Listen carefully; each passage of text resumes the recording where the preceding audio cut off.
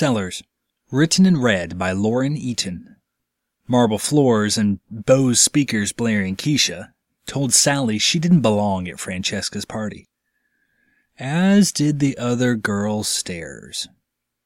Sally walked past the kitchen, looking for a bathroom.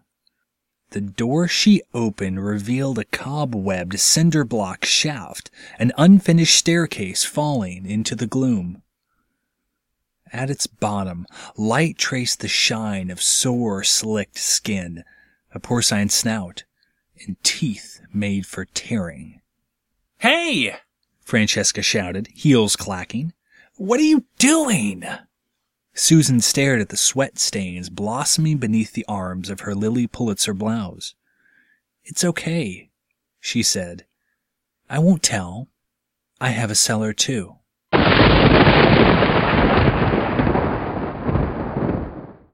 This production is licensed under a Creative Commons Attribution, Non-Commercial, No Derivatives 3.0 license. Thunder sound effect courtesy of partnersandrhyme.com. Presented by ISawLightningFall.com. I Saw Lightning Fall.